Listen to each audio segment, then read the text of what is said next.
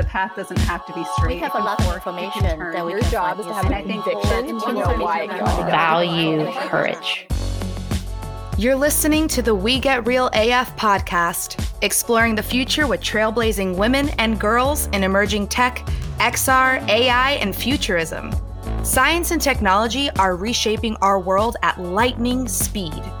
Engage in conversations that'll spark your curiosity and challenge what you thought possible. Inventing tomorrow starts now. And here are your hosts, Vanessa Alava and Sue Robinson. Welcome to We Get Real AF, everybody, and welcome to our followers on Twitch today. I'm Sue Robinson. And I'm Vanessa Alava. Please remember to subscribe, rate, and comment on the show wherever you listen to your favorite podcast. And yes, if you haven't already, check us out on Twitch and YouTube for some video content. Yay. Well, today we're doing another technology talk. Vanessa and I like to do these every couple of weeks to just sort of look at what's going on around us in the world, in technology and science, and in the future, which my topics are going to tie into today, kind of futurism. So hopefully you guys will find this interesting and thought-provoking. And as always, we welcome input if you're here with us on Twitch, or if you want to shoot us an email as well at sueandvanessa@wegetrealaf.com with any topic suggestions or feedback you have for us. Vanessa, do you want to kick us off today? What you got?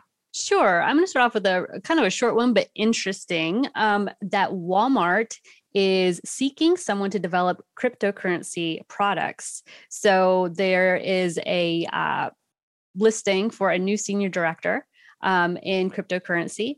And I know that we've talked about Amazon potentially venturing into this a little bit as well. However, it looks like Walmart is looking into it. Anyway, if you're interested and you are that person that Walmart is looking for, the title is Cryptocurrency and Digital Currency Product Lead. And it's not surprising that they're playing in this field if that's where new currency is going to go, right, in this digital world. And I just thought it was interesting. It's a very short little blurb, but yeah, it looks like Amazon and Walmart are tapping into this. That is really interesting. You know, do you even carry cash anymore when you go out? We are the worst. And I think the millennials are when it comes to this. Like Jason and I recently received like $100 cash, I think. And we were like, maybe we should keep this in our car in case we run into a situation on the road because we never carry cash on us. But no, to answer your question, we do a lot of digital. Everything is digital. You know, we're on Venmo to send money to and fro. We write an occasional check, but apart from that, like it is all numbers on a screen. Yeah. I mean, I'm the exact same way, Vanessa. And actually, after this last year and a half, when we've all become so germophobic, when you think about cash, physical cash, it's kind of gross. Yeah. It's definitely a different era. I feel like physical cash will, at least currency that we exchange day to day, will kind of go away. And I think we have seen the world of currency become very much digitized. So it makes sense. The reason I asked the question is because I think it does make sense that we're all heading towards sort of a cryptocurrency landscape, that's sort of the next wave of exchange of value. But I don't carry cash either because I just never do. And I think about it too when I'm in Raleigh, where I am right now, and this is true probably in any city, where you see homeless people out on the street corners who hold up the sign saying money, you know, give me money. There was a young person down the street the other day doing that, and I happened to have $6 in my wallet. So I was able to give that to them. But I mean, I have to think that impacts that whole world, because how do you panhandle when nobody's carrying cash? I don't know why I thought of that too, but I'm just throwing that out there. It's changing even little,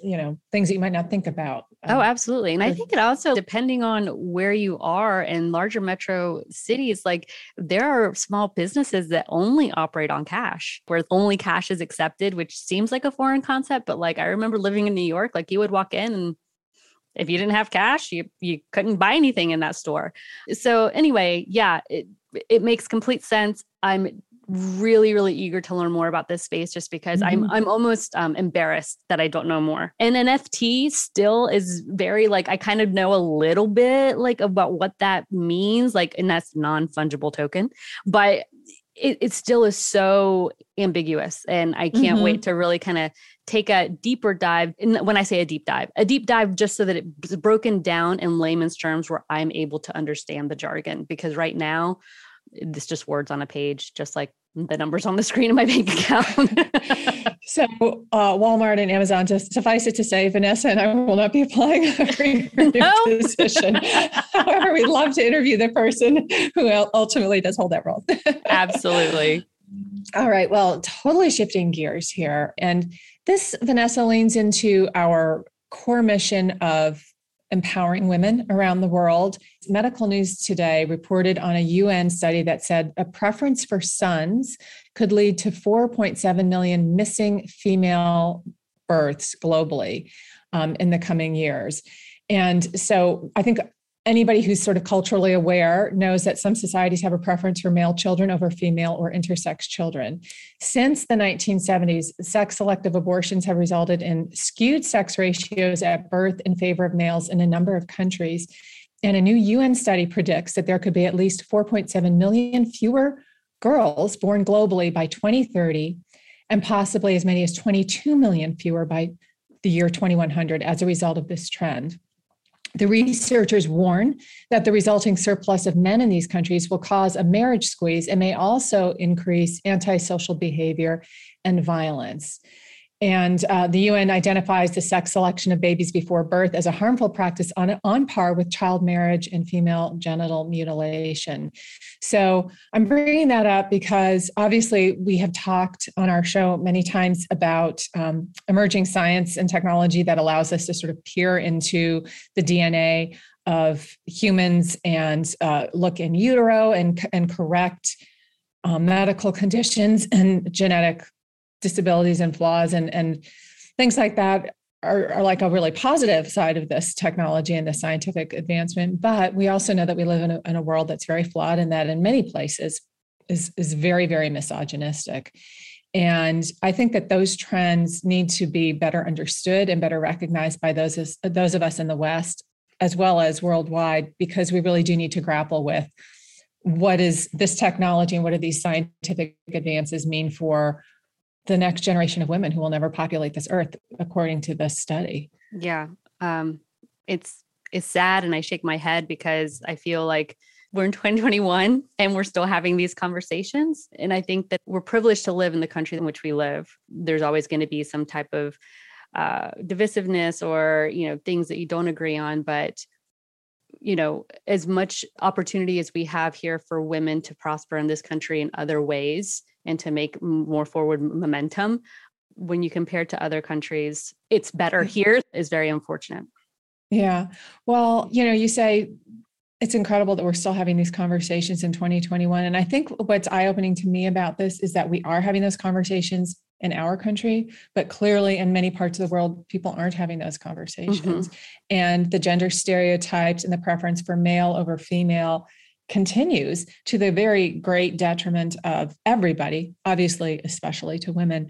And so I think it's such a nuanced and complex problem. I think that technology makes it even more complex because, again, people can take technology, as we say, and they can use it for good, but they can also use it for really terrible things. And so I think maybe the way it starts is by having conversations and education, mm-hmm. and helping people to sort of overcome those, using technology in ways that maybe can help people overcome their stereotypes, overcome their cultural biases.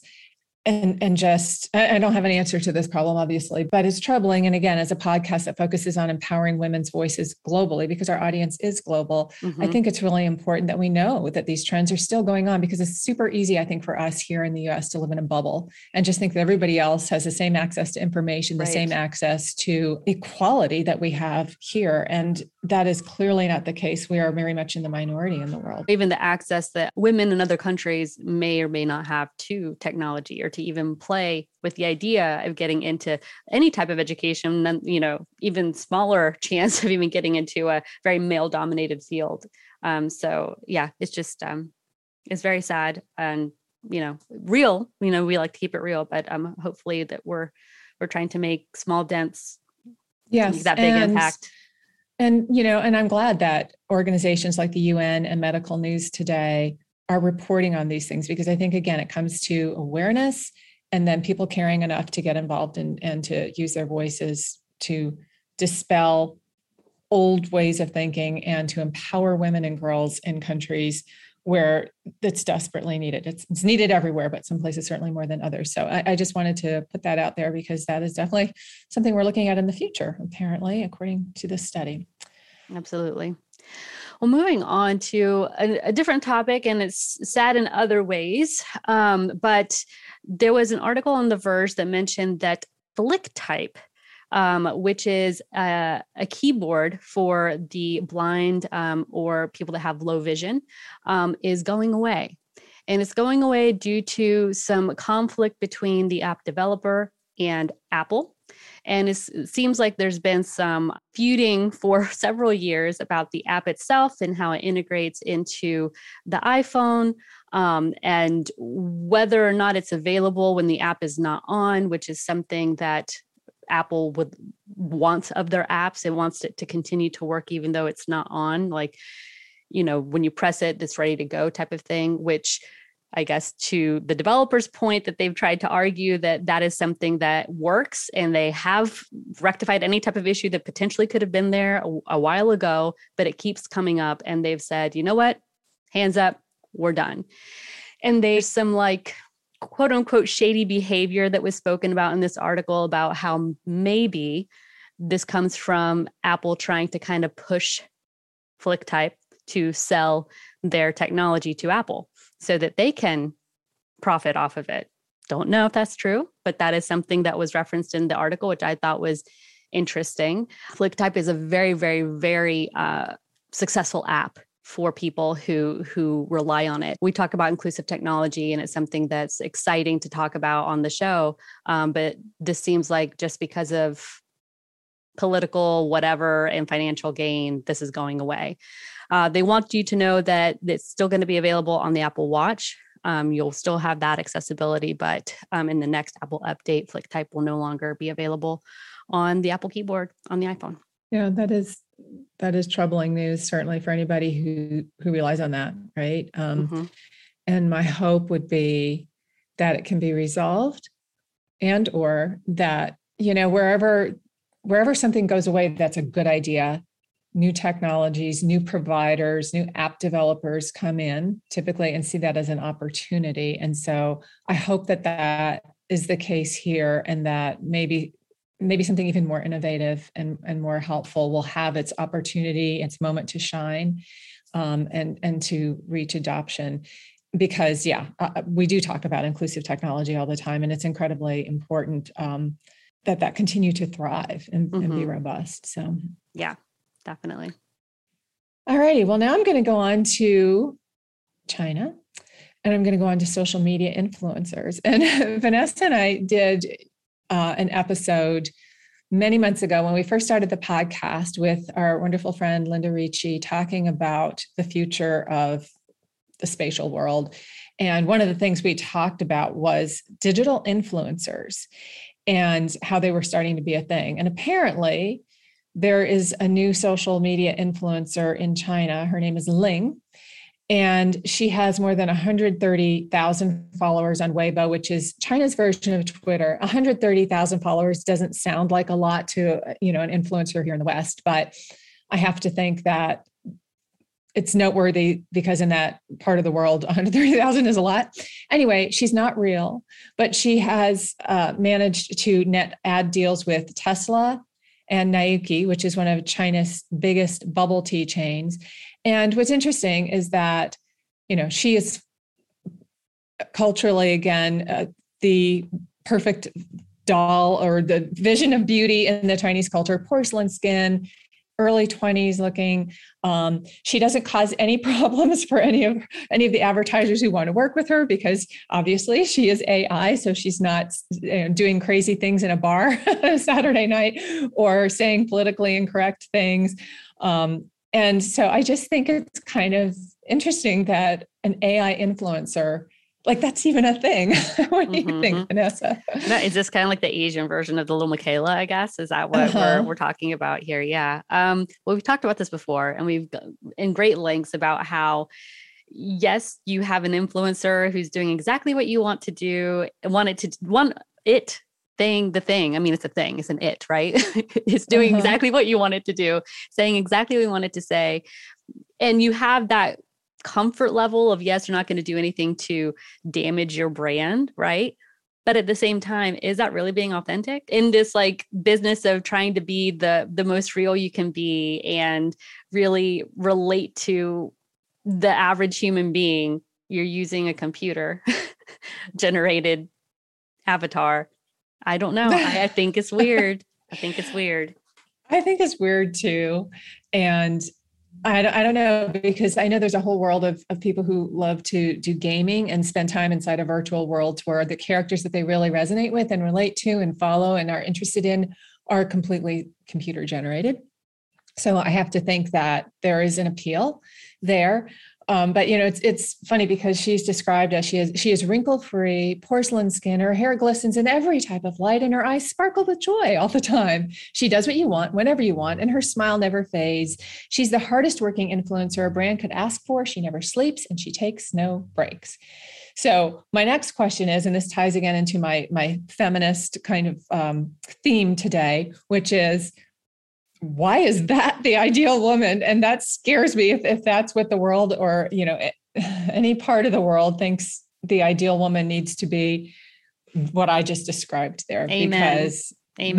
Because that, again, is not real. Like that perfection. And if that's the image of perfection that we're portraying to our even younger generation of girls, like what the F? What the F? Exactly.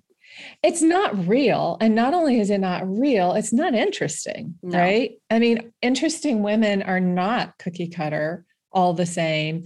And anybody who thinks that type of woman is desirable is somebody that I want to stay really far away from, because where is the interest there? Where is the depth? Where's the nuance? Where's the challenge? Where's the intellectual, provocation? Where's all of the things that make us human and make us interesting? So that's another reason why I'm just not in tune with the whole digital influencer world. Yeah. And yet it does appear to be becoming a thing and maybe appealing more to digital natives, that this generation of Gen Z and below who are growing up with everything digital anyway. So maybe it feels more natural to them, but I feel like it's kind of a slippery slope. Absolutely is. And I think it'll be interesting to see what type of feedback, maybe years down the line brands get for engaging with this type of influencer specifically, when, we just finished talking about all of the negative things that can come from that. I don't know if I want to align myself with a brand like that has an influencer that is portraying this false image of perfection to young girls. Like, I don't know. Well, I don't think so. And I agree. And again, we're speaking from a Western American perspective. This is taking off in China, which, that's very much related to the article that I started out with the whole decline of female babies being born in China because of a misogynistic cultural mindset where boy babies are valued more highly than girl babies. Men are valued higher than women. Now they have an influencer who's this idealized digital young compliant woman. And so some cultures, I think brands will do great, right? Because that's the value of the culture. In our country, it won't probably go over as well. And I'm not trying to China bash here, by the way, but I'm just calling it like it is, right? Like there are certain values that exist in certain parts of the world, and they look at women and how we relate to each other as humans in a very different way. So I thought that was interesting, and I wanted to bring that up today. Yeah, absolutely interesting and wrong on so many different levels. You get real women with us.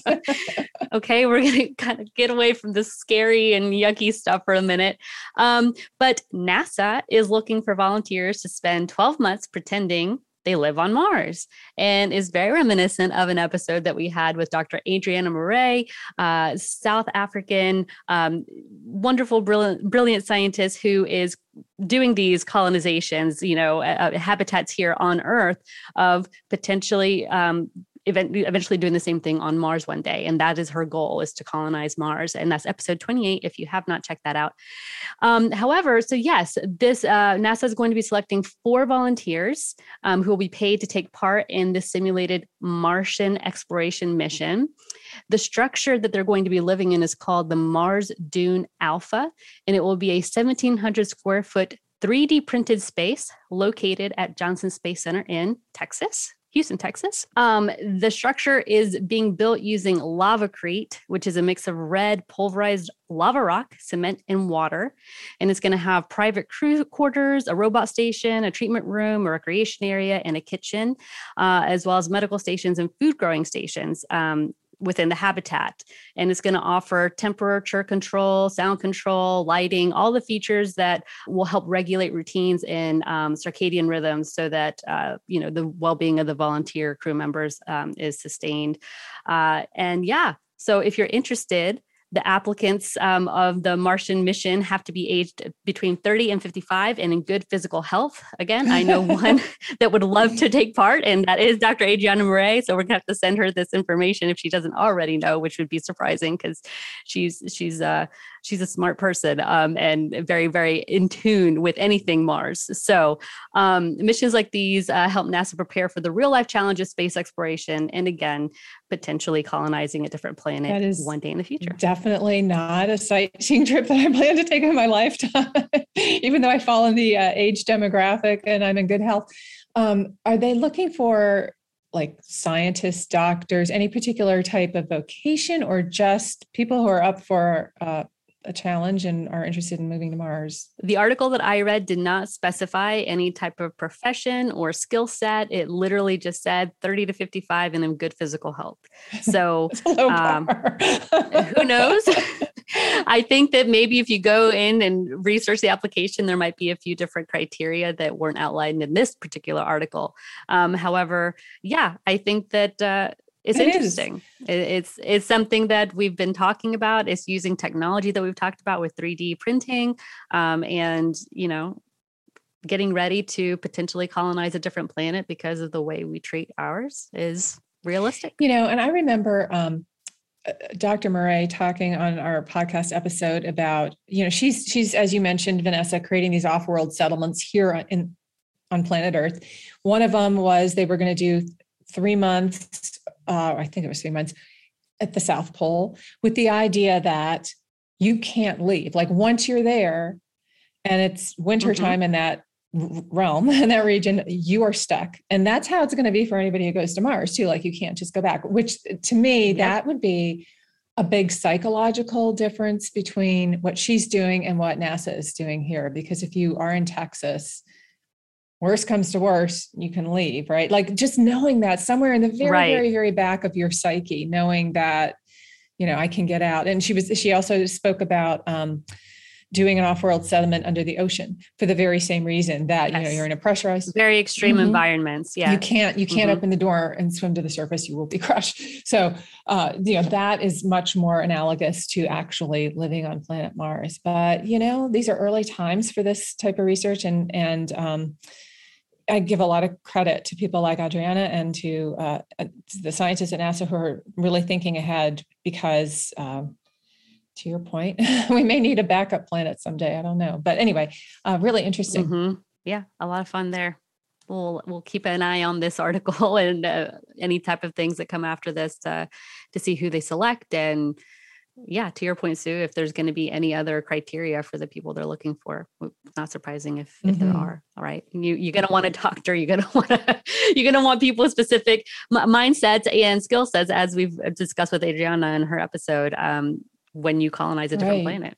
Gosh, what times we're living in. Fascinating. I know. All right. Well, that's all for me. Again, thanks to everybody for joining us today. We'll be unpacking issues like this and many others in future episodes. So keep checking back with us. Till next time. Thanks for joining us. Hi, everyone. Thanks so much for listening to this episode of We Get Real AF. We're excited to bring you the voices of amazing women and girls who are shaping the future for good. Please help us spread the WeGraph mission of supporting women and girls in emerging tech and science. Follow us on Twitter, LinkedIn, Instagram, and Facebook. Our handle is @WeGetRealAF. And visit our website at www.wegetrealaf.com. Don't forget to like, comment, and to subscribe to the podcast. We also want to give a big shout out and thanks to Sam McLean for providing sound production for the show. You can find Sam on Instagram at McLean Sounds, that's McLeanSounds, and to our voiceover artist, Veronica Horta, for her show introduction. You can find Veronica on LinkedIn by searching for Veronica Horta, Horta. We'll meet you back here next time for another great conversation about high tech with cool women.